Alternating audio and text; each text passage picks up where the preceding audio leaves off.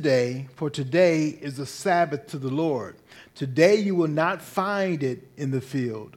6 days you shall gather it, but on the seventh day, which is the Sabbath, there will be none. On the seventh day, some of the people went out to gather, but they found none. And the Lord said to Moses, "How long will you refuse to keep my commandments and my laws? See, the Lord has given you the Sabbath. Therefore, on the Sabbath, he gives you bread for 2 days. Remain each of you in his place. Let no one go out of his place on the Sabbath day." So the people rested on the seventh day. Now the house of Israel called its name manna. It was like coriander seed, white, and the taste of it was like wafers made with honey. Moses said, "This is what the Lord has commanded, that an omer of it be kept throughout your generations, so that they may see the bread with which I fed you in the wilderness when I brought you out of the land of Egypt."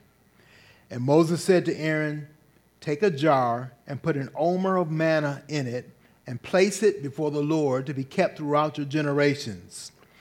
As the Lord commanded Moses, so Aaron placed it before the testimony to be kept. The people of Israel ate the manna 40 years till they came to a habitable land. They ate the manna till they came to the border of the land of Canaan.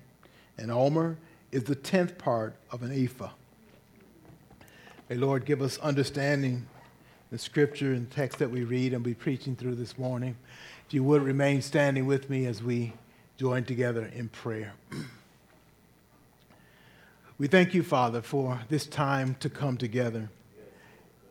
You've blessed us, allowing us to have a measure of safety throughout this week and to be able to come and worship in this place. I thank you for each person that's here today.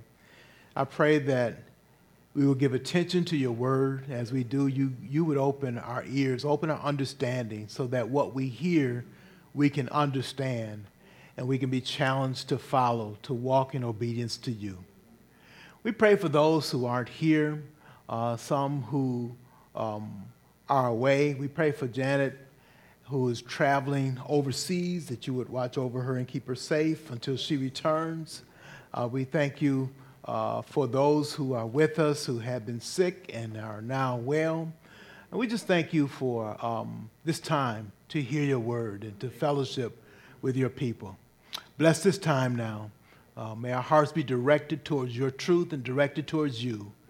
In Jesus' name we pray. Amen. Please be seated. Our choir comes with special music.